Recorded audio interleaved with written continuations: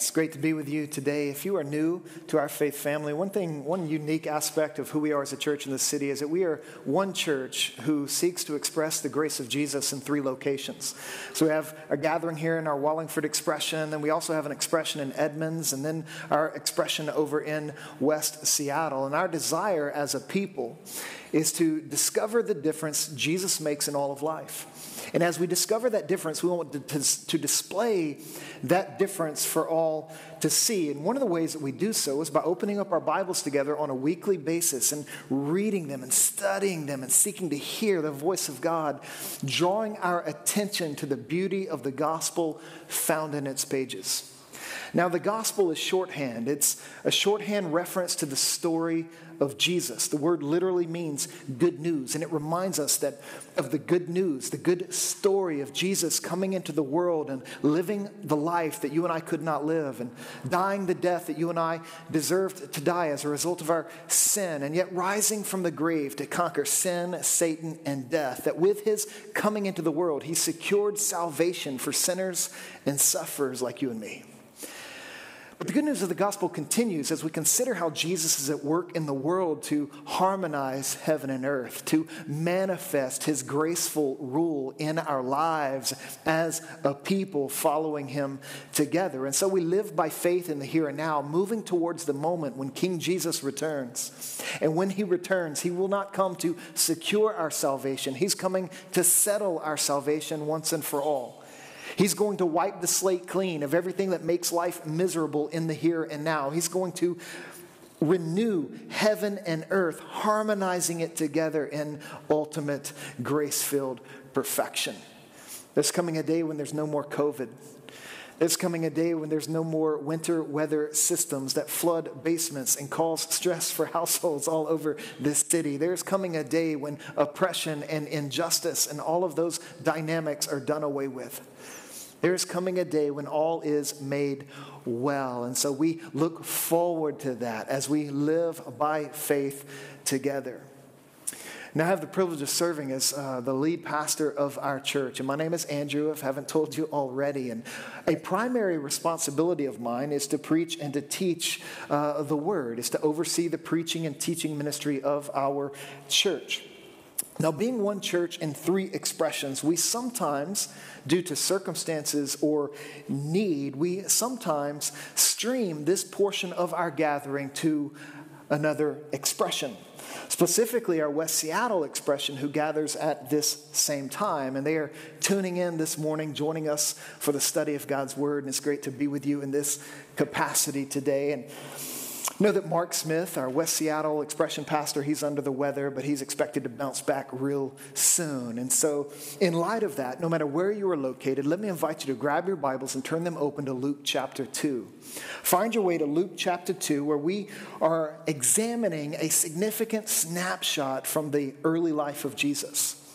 Now, there are 4 accounts of Jesus' time on earth in the 4 Gospels: Matthew, Mark, Luke, and John. And of all the 4 Gospels, Luke devotes the most attention to Jesus' early life. Specifically, he gives us more details concerning his birth, his entry point into the world.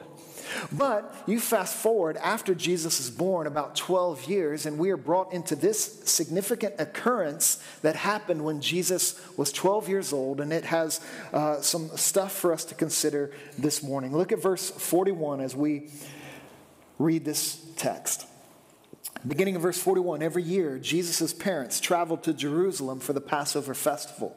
When he was 12 years old, they went up according to the custom of the festival. After those days were over, as they were returning, the boy Jesus stayed behind in Jerusalem. But his parents did not know it. Assuming he was in the traveling party, they went a day's journey. Now, this reminds me of that scene from Home Alone, when the McAllister family is getting everybody together to go on their vacation to Paris. And there's so many of them, all the cousins, aunts, uncles, grandparents. They're trying to jump into a couple of vans that will take them to the airport. It's a chaotic and confusing scene. No wonder little Kevin was left behind. No wonder the premise of the movie set out for him to be home alone. This scene kind of reminds me of that. But understand that in Home Alone, leaving Kevin behind was an accident. But there's no hint of this being an accident in Luke chapter 2. It says that the boy Jesus stayed behind in Jerusalem. Now there's a subtle note of providence being struck in that phrase. Jesus wasn't left, he stayed. See, Jesus' life and ministry is never subject to chance. It's never subject to accidents. Jesus' life and ministry was lived constantly in compliance with the providence of his heavenly Father. He only said and did what he heard his Father saying and doing. He lived in constant communion with his heavenly Father. And so he stays behind for a reason that we're going to see here in a moment. It says, then they began looking for him among their relatives and friends.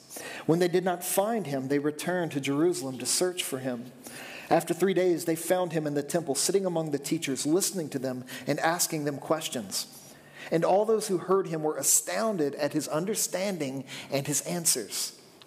When his parents saw him, they were astonished. And his mother said to him, "Son, why have you treated us like this? Your father and I have been anxiously searching for you." "Why were you searching for me?" Jesus asked them. "Didn't you know that it was necessary for me to be in my Father's house?" But they did not understand what he said to them. Then he went down with them and came to Nazareth and was obedient to them. His mother kept all these things in her heart. And Jesus, key phrase, increased. Jesus grew. It says he increased in wisdom and stature and in favor with God and with people. Now that's a remarkable thing to consider, that the God-man increased, that the God-man grew up. And he increased in wisdom and in stature and in favor with God and with people. You see, when God took on flesh, when Jesus was born to the Virgin Mary in the tiny town of Bethlehem, God was, in a sense, subjecting himself to the developmental processes that correspond with being human. That he was stepping into our shoes and experiencing life the way you and I experience life. That means for 9 months, Jesus grew as a fetus in Mary's womb. This means when Jesus was born into the world, he was utterly dependent upon his mother for nutrition and nourishment. This means that he soon, over time, started to gain weight, and the muscles in his neck began to strengthen so that he could lift his little head. And you can imagine baby Jesus kind of pushing himself up and learning to roll over as he increased in stature. And then you can think about Jesus actually pushing himself up to a crawl and eventually getting his little body to move across the floor. And then perhaps you can imagine Jesus grabbing hold of the coffee table that was fashioned by his woodworking father and pulling himself up and standing on his feet for the first time. And maybe he let go of the table only to stumble and to fall on his bottom. But Jesus would not be denied, just like you weren't denied. And he would try it again and again and again until eventually Jesus found his balance. And he could take some steps and walk across the room as he increased in stature.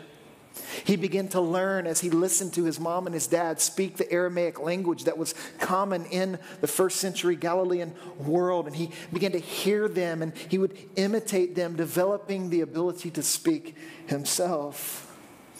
And so with each passing year, Jesus got a little taller. Jesus got a little stronger. He became more proficient in speech, and he learned more about his ancestry and his heritage as a young Jewish man.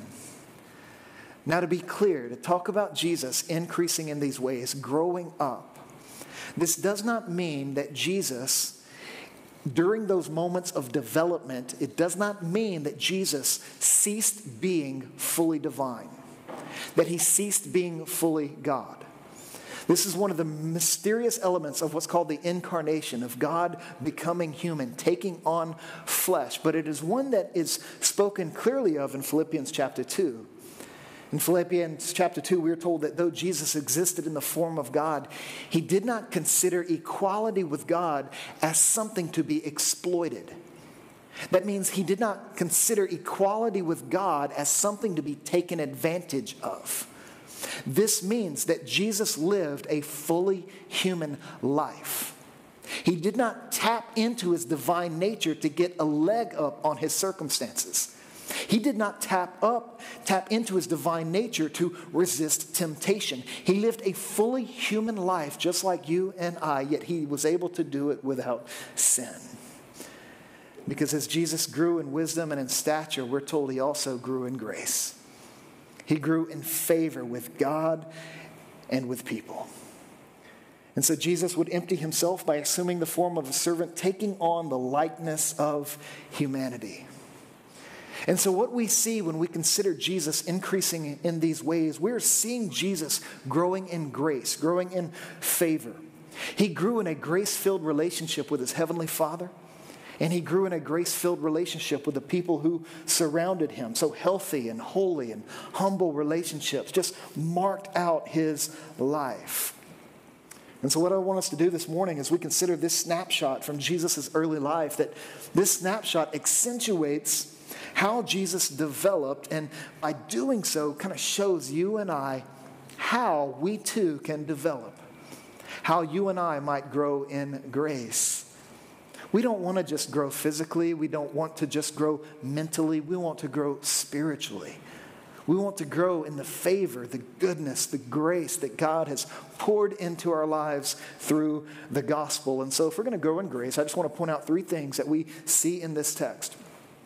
And that's the importance the important role that rhythms, curiosity, and obedience plays in our development as we mature in our faith, as we grow in grace. First, let's think about the role of rhythms. If you look at the story, we're told that Mary and Joseph, they went to Jerusalem to celebrate the Passover feast, which was a custom for them. It's something they did every year. And at this point in time, Jesus is 12 years old. Now, in the Jewish culture, the transition from age 12 to 13 was monumental. When a boy turned 13, he was no longer viewed as a child. He was now seen and treated like a young man. And as a 13-year-old young man, he was then responsible for taking his place amongst the people of God. That he would now take primary responsibility for being a part of everything that God was doing in and among his people. And so the transition from 12 to 13 kind of represented that. We know of Jewish practices today that continue, known as bar mitzvah. Bar mitzvah means son of the covenant, and it is a ceremony that is designed to showcase this transition from being 12 to 13, from being a child to a young man, from being someone who's dependent upon his parents for his spiritual development to now becoming one who is owning that development himself. And so the bar mitzvah tradition just kind of extends and accentuates this dynamic. But before the age of 13, it was common for dads primarily to take responsibility for this development in the life of their sons. And so Joseph would have been responsible and held accountable to bring Jesus along when they would make this trip every year. And Joseph would be the one to explain everything that Jesus was seeing and sensing in the city as the city was filled with people there to celebrate Passover. Joseph would do the things that he as a father was responsible to do. Mary would do the things that she as a mother was responsible to do, because a parent's primary responsibility is to help children grow in grace, is to help little ones grow and develop in relationship with God and relationship with their fellow human beings. This was their primary responsibility then, and it continues to be the primary responsibility of parents and guardians today. Deuteronomy 6 would tell us, "Listen, Israel, the Lord our God, the Lord is one. Love the Lord your God with all your heart and with all your soul and with all your strength. These words that I am giving you today are to be in your heart. Repeat them to your children. Tell them these things. Talk about them when you sit in your house and when you walk along the road, when you lie down and when you get up." Joseph and Mary committed to a rhythm of life that would do just that for little Jesus. Because noted in this story is that every year they would make this trip from Nazareth to Jerusalem. They wouldn't miss this moment for the world. As you can imagine, as they walked along the road and they made this 3-day trek to the city of Jerusalem, that what occupied their time and attention was the story of God. as they would repeat the word of God and rehearse the story of God. They would talk about creation. They would talk about human corruption. They would talk about the covenant God made with Abraham. They would talk about God's deliverance of the people of Israel from Egyptian slavery. They would talk about the law being given to Israel at Mount Sinai. They would talk about the promised land that the Lord would lead his people into. They would talk about the Psalms that David wrote and the Proverbs, the words of wisdom that Solomon and others penned. They would talk about the promises of salvation and judgment that are littered throughout the prophets. They would rehearse these dynamics over and over and over again as they walked along the road to Jerusalem. That the sweeping story of God would occupy this family as they caravanned and traveled to the city. Now, the Passover festival was one of three major Jewish festivals that Israel celebrated back in the day. It was one that all devout men and women like Joseph and Mary were expected and would willingly travel to participate in and to celebrate. And so the city of Jerusalem, their population would explode. Their population would increase tenfold what it normally was during this time each year. You can imagine it sort of being like New Orleans at Mardi Gras or Times Square on New Year's Eve, only not as much drunkenness and strangers kissing each other. That sort of thing wasn't happening at this festival. But people flocked from all over to commemorate and to celebrate the Passover, the moment when God delivered Israel from Egyptian slavery. Passover was a reference to that evening when judgment came upon the land of Egypt. But before judgment fell upon the land of Egypt, the Lord told his people to take a special lamb, an unblemished lamb, and to offer it up as a sacrifice to the Lord. And then they were instructed by God to take its blood and to smear it on the doorpost, so that when judgment would fall upon Egypt in that evening, anytime the Lord came to a household where the blood of the lamb was applied, it would pass over them. And judgment wouldn't hit them. Judgment wouldn't fall. This was the event that was being celebrated and commemorated in Jerusalem. Now, the other two festivals that would increase the population like this were called Pentecost and Tabernacles.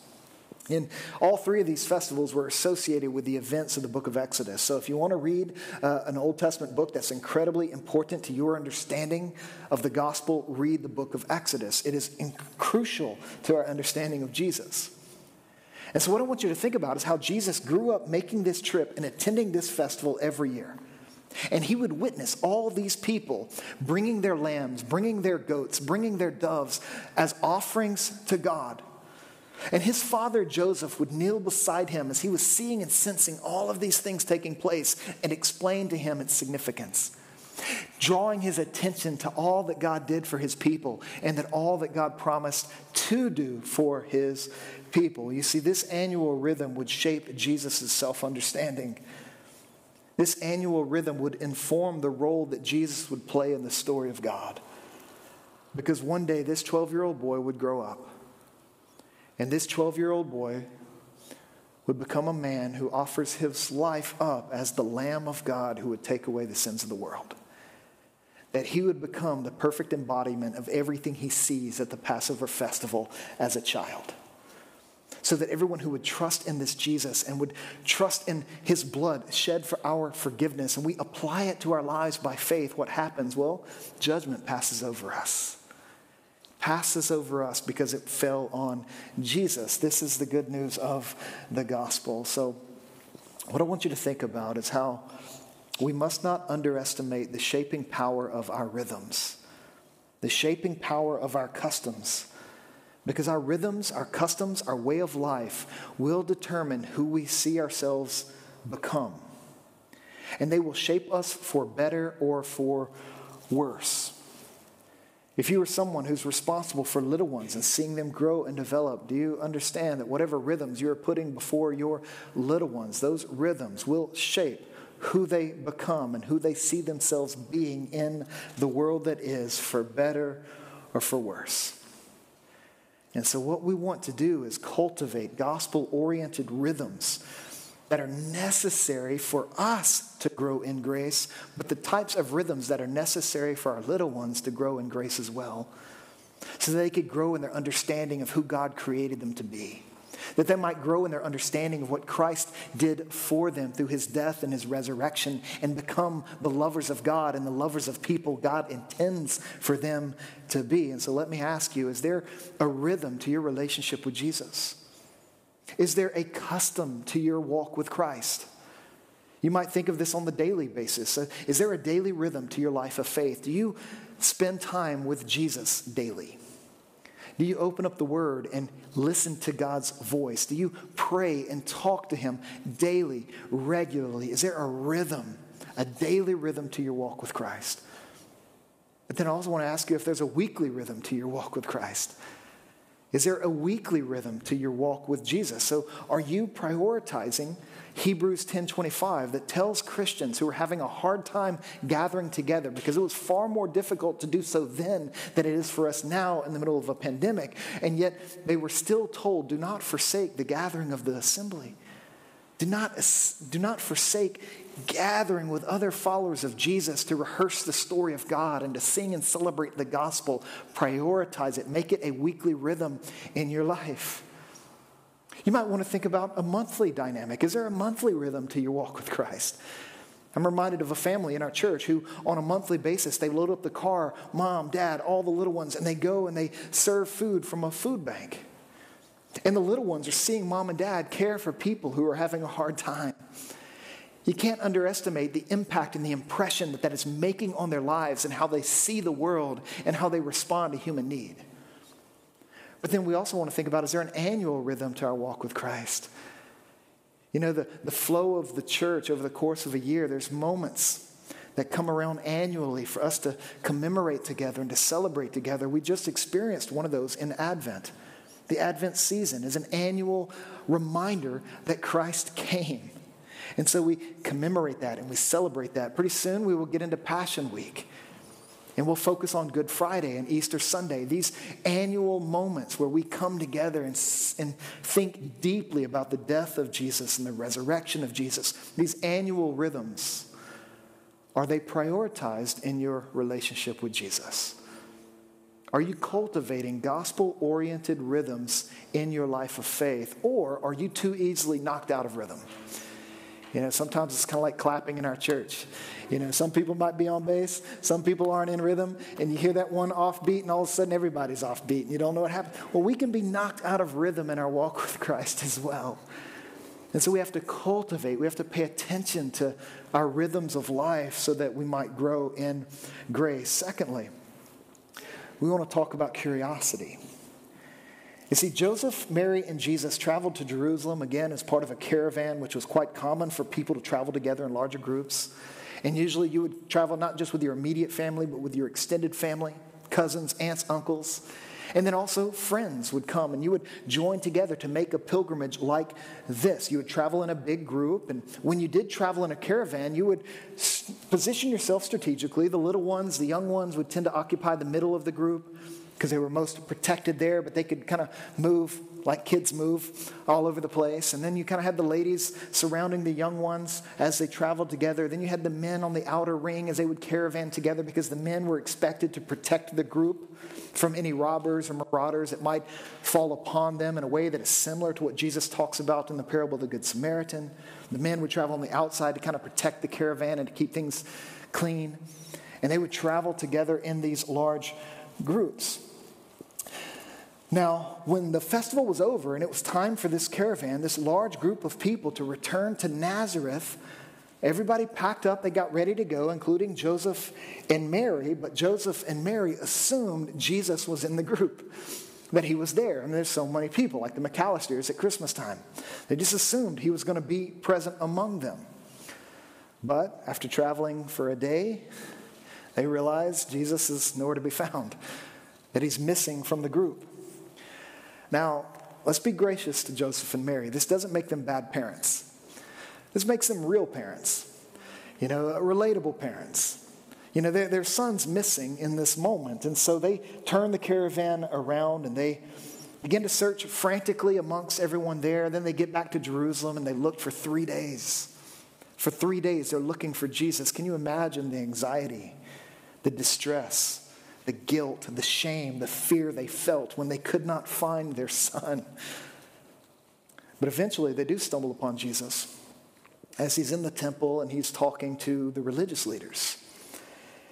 And they find him sitting there listening to what these teachers were saying, asking them questions, and engaging in dialogue. They find Jesus exercising his childlike curiosity. See, at 12 years old, he stayed behind and chose to hang out with teachers in the temple because he wanted to learn more. He wanted to learn more about who his God, his Heavenly Father is. He wanted to learn more about what God promised to be and do for the people of Israel because it all concerned him. And being the prodigious child that Jesus was, he displays a level of understanding and insight that just floored everyone, astonishing those much older than him. As he started connecting dots that no one else was connecting, he began to draw conclusions that no one else was drawing. And what was happening as Jesus engaged in this moment is that his self-understanding as the Son of God began to come into focus. And he started to grow in his understanding of who he was before his Heavenly Father, and he began to grow in what he would do as the Son of God. So you begin to see Jesus here growing in grace because he's exercising curiosity. Now, when I use the word curiosity, I want to be careful because there is a terrible form of curiosity. There is a type of curiosity that kills the cat, right? This is the type of curiosity that Adam and Eve displayed in the Garden of Eden. They were curious about the fruit from the tree of the knowledge of good and evil, and the serpent intercepted their thinking and deceived them into desiring this fruit, telling them that if they ate this fruit, it would make them like God. And so they became curious. They wanted to know what it was like. And so they grabbed hold of the fruit from the tree of the knowledge of good and evil, and they took a bite, hoping to perhaps own and take control of their lives, hoping to perhaps exercise independence from God as they would eat from this fruit. But you know that type of curiosity led to their demise. It led to their death, and it has broken the world. There is a terrible form of curiosity, a curiosity that just seeks control, a curiosity that is seeking after independence, a curiosity that isn't subject to the authority of God and the will of God and the wonder of God and the will and the ways of God. Well, what you have displayed in Jesus' life is what I might call a gospel-oriented curiosity. The type of curiosity that leads to life. The type of curiosity that would align his self-understanding up with the will of God. The type of curiosity that wouldn't lead him to operate independently from his Heavenly Father, but the type of curiosity that would drive him into dependence. The type of curiosity that would lead him to show love to God and love for God by following him all the days of his life. You see, the curiosity that Jesus displays in the temple is the type of curiosity we need to cultivate in our walk with Jesus.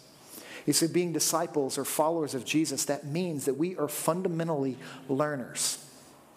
That we are people who are learning the way of Jesus. And you cannot learn the way of Jesus without exercising curiosity, asking questions, seeking answers. Engaging in dialogue that can sharpen you and bring your self-understanding as a child of God into focus, and that can help you find tangible and practical ways to align your life up with the plans and the purposes of God for your life. And so we want to cultivate this type of curiosity, the type of curiosity that drives us deep into self-understanding as being children of God and launches us out into the mission of God as we live this life. But one of the challenges for those of you perhaps who have grown up in church and you've been exposed to a lot of Christianity over the years is that over time, your curiosity begins to wane.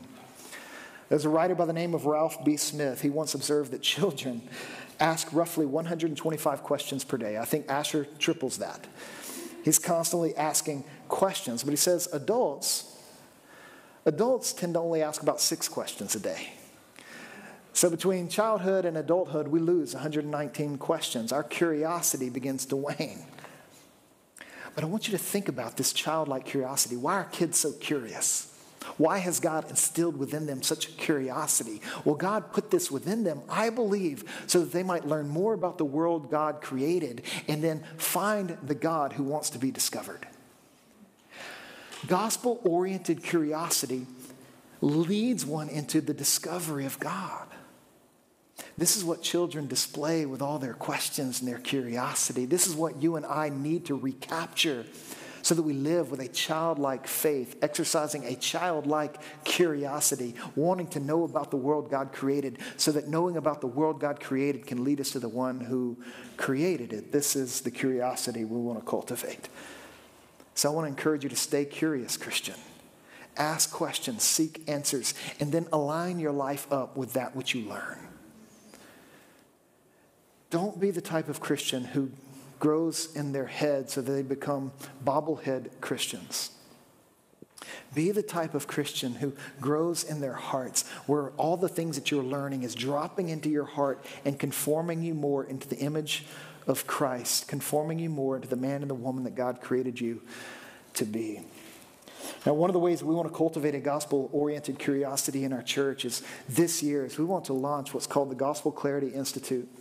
The Gospel Clarity Institute is going to become the branding and sort of the design behind our desire to beef up the educational initiatives of our church. We want to provide spaces and places for people to step in and to learn and to develop their understanding of the will and the ways and the wonder of God. And so the Gospel Clarity Institute is in the process of being dreamt up and developed now to do just that. So be curious about that in the coming months as those details begin to come into focus. And so growing in grace like Jesus, what we're talking about, developing rhythms, developing curiosity, and lastly, if we're going to grow in grace, we want to cultivate a gospel-oriented obedience. And here's where we see this. After finding Jesus in the temple, his parents were astonished. His mother asked, "Why have you treated us like this? Your father and I have been anxiously searching for you." They are understandably distressed. They haven't seen their son in 4 days. And her reaction has caused some students of the Bible to wonder if Jesus sinned in this moment. Did he sin against his parents by staying behind in Jerusalem? Now, one of the things to consider is that a person can be distressed without necessarily being sinned against. You can be distressed by someone's actions without being sinned necessarily by that person's actions. I remember taking my kids to the park when they were younger. Asher was 3 or 4 years old, and I turned my attention and started watching Delaney just ride on her bike around the park. And Asher was hanging out over in the grass, and I'm focused on Delaney for a few moments. But then when I turn, Asher's not there anymore. He noticed as he was sitting there that there were some crows by the fence of the park, and so he got up and he started moving towards the crows. The problem was he continued to chase these crows, and those crows, sinister creatures, they took Asher out into the middle of this intersection. And so as a dad, I see my son standing in an intersection of a Seattle street, and I've never ran faster. I sprinted to my son to grab him and to hold him close. I was distressed in that moment, but Asher didn't necessarily sin against me.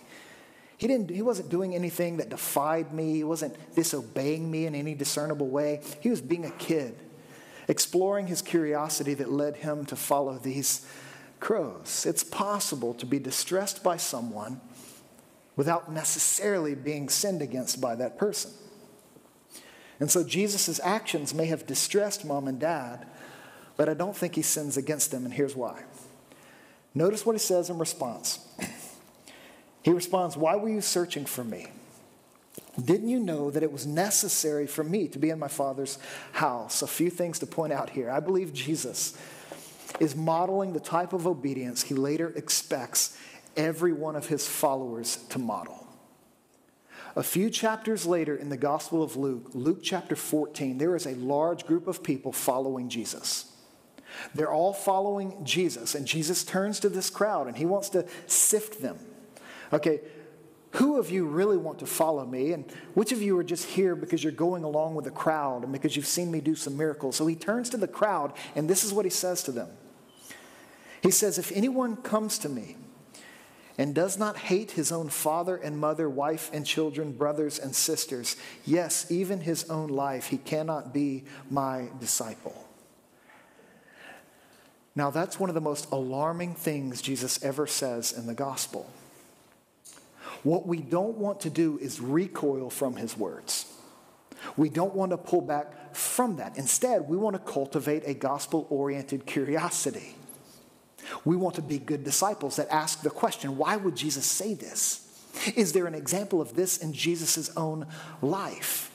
And so we want to engage with some gospel-oriented curiosity, believing and trusting that Jesus knows what's best for us and that Jesus always wants what's best for us. So rather than recoiling and walking away from Jesus like many in the crowd did in that day, we want to be like Peter. We want to press in. We want to respond the way Peter would respond to Jesus, and who said, "Where else can we go? You alone have the words of eternal life. I don't have anywhere else to go. I'm with you, Jesus. I'm going to listen to you, and if I don't understand what it is you're saying to me, I'm going to try to figure it out. I'm going to ask questions. I'm going to seek answers." Well, here's what Jesus is doing, I believe, in Luke chapter 14. Jesus is getting after a person's priorities.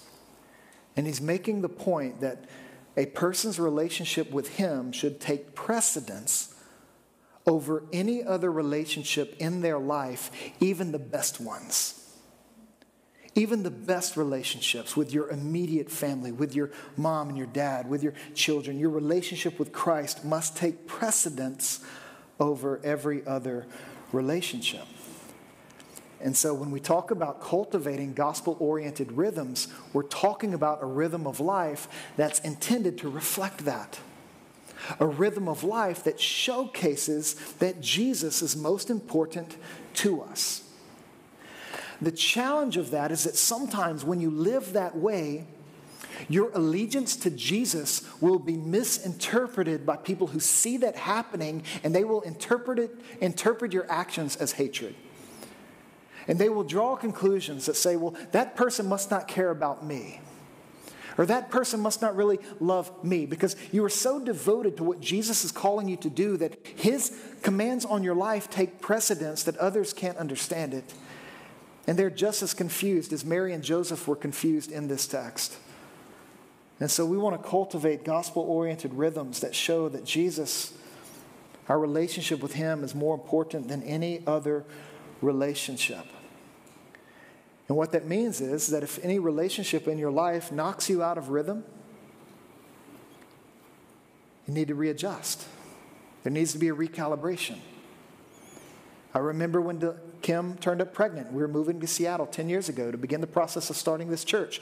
When she turned up pregnant, there were people in our lives who assumed we would not move. Because who would want to take the grandchild away from their grandparents? Y'all must not love your mom and dad very much. And these questions began to come, and Kim and I had to consider where our priorities fall. In the end, we made a decision to relocate and to plant this church here in Seattle, far removed from our immediate family. And there were some onlookers who interpreted our decision as hatred. But it wasn't hatred. It was love for Jesus. It was obedience to Jesus. It was recognizing that our relationship with Jesus takes precedent over every other relationship in our lives. And so in this passage, Jesus wasn't disobeying his earthly parents. He was obeying his heavenly Father. That was his ultimate priority. And one day, Mary and Joseph would realize that. One day, they would get it. They didn't get it here, but they'll get it later. Now, another thing to point out is that these are the first words that Jesus speaks in the gospel. And the first words he speaks, notice how he's talking about God. His self-understanding is growing. He refers to God as his Father. Now, this was a radical moment for him to say this to Mary and Joseph, because Joseph is there. But Mary knows, and so does Joseph, where Jesus ultimately came from.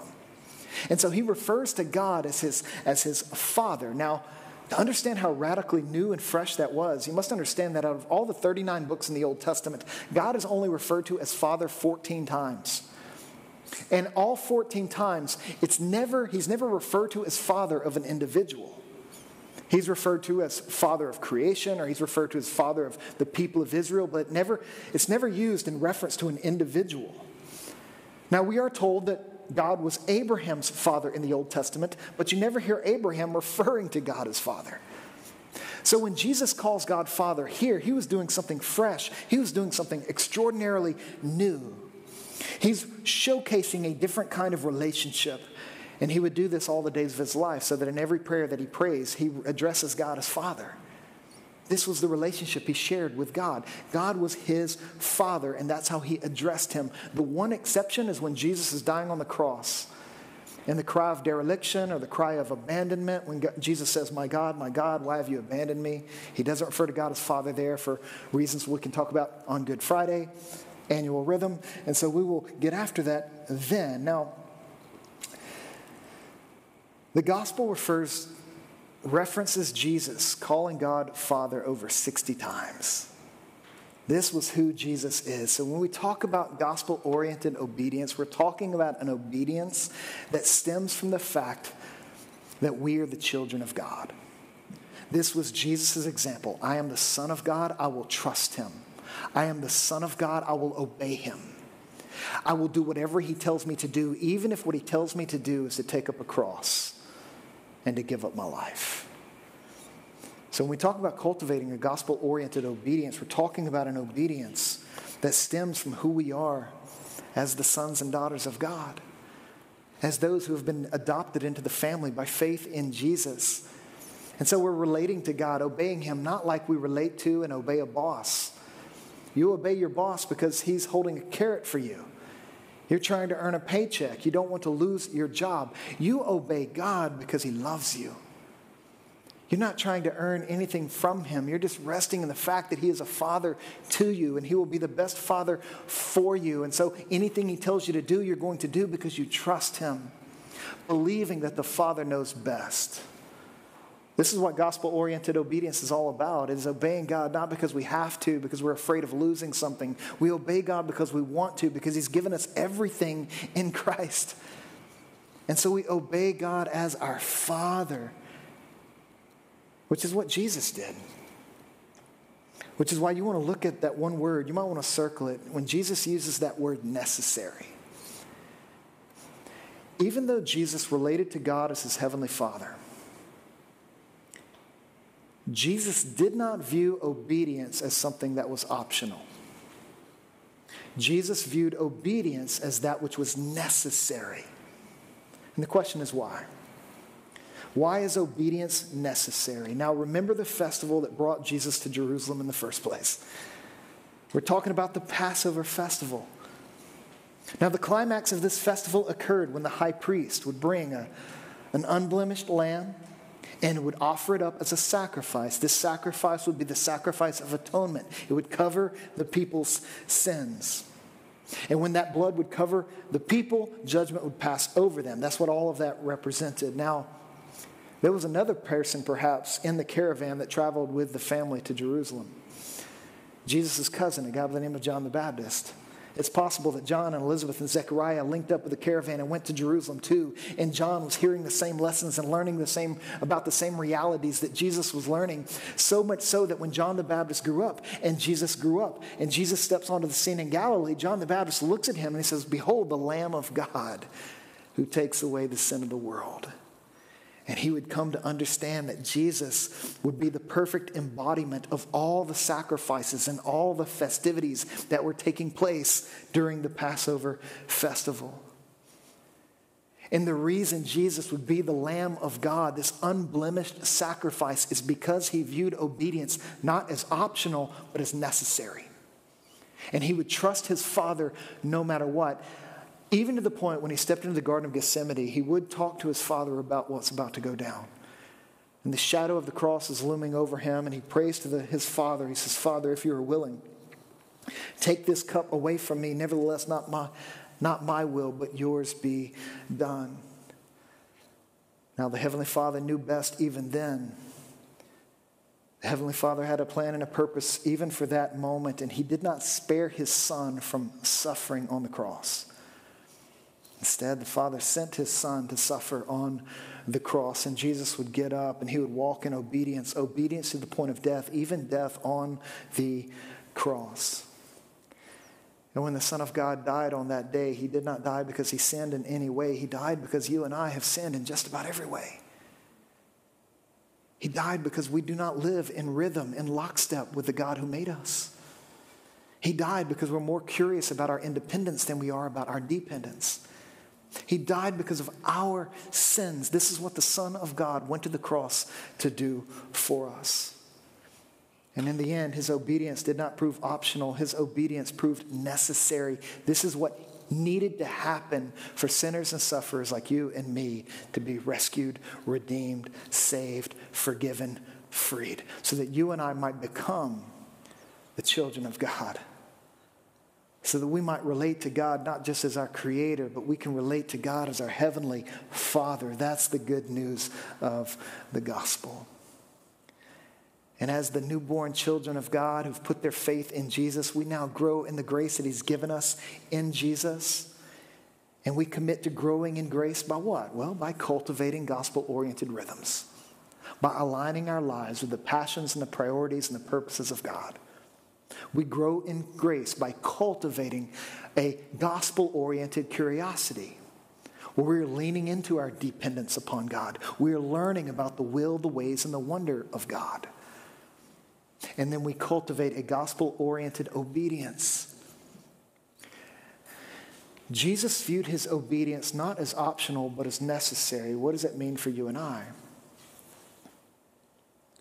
If obedience is necessary, how do we handle those moments when we just can't do it? Well, obedience is necessary.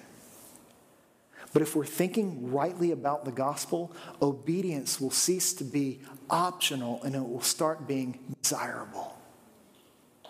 This is how you know you are a child of God. You want to obey God. You want to relate to him as Father. You might not get it right. You might stumble and bumble like a toddler learning to walk. But God is your Father. He's not going to give up on you. He's going to pick you up. He's going to clean you off. He's going to set you on course over and over and over again. So our obedience as children of God isn't optional, it's desirable because of the favor, the grace that God has shown us in and through Jesus. Let's pray together. Heavenly Father, we thank you for this moment. We pray that your grace would abound as we think through these truths. Would your Holy Spirit help us to apply them to our lives in ways that would make an impact, in ways that will make a difference, all in Jesus' name. Amen.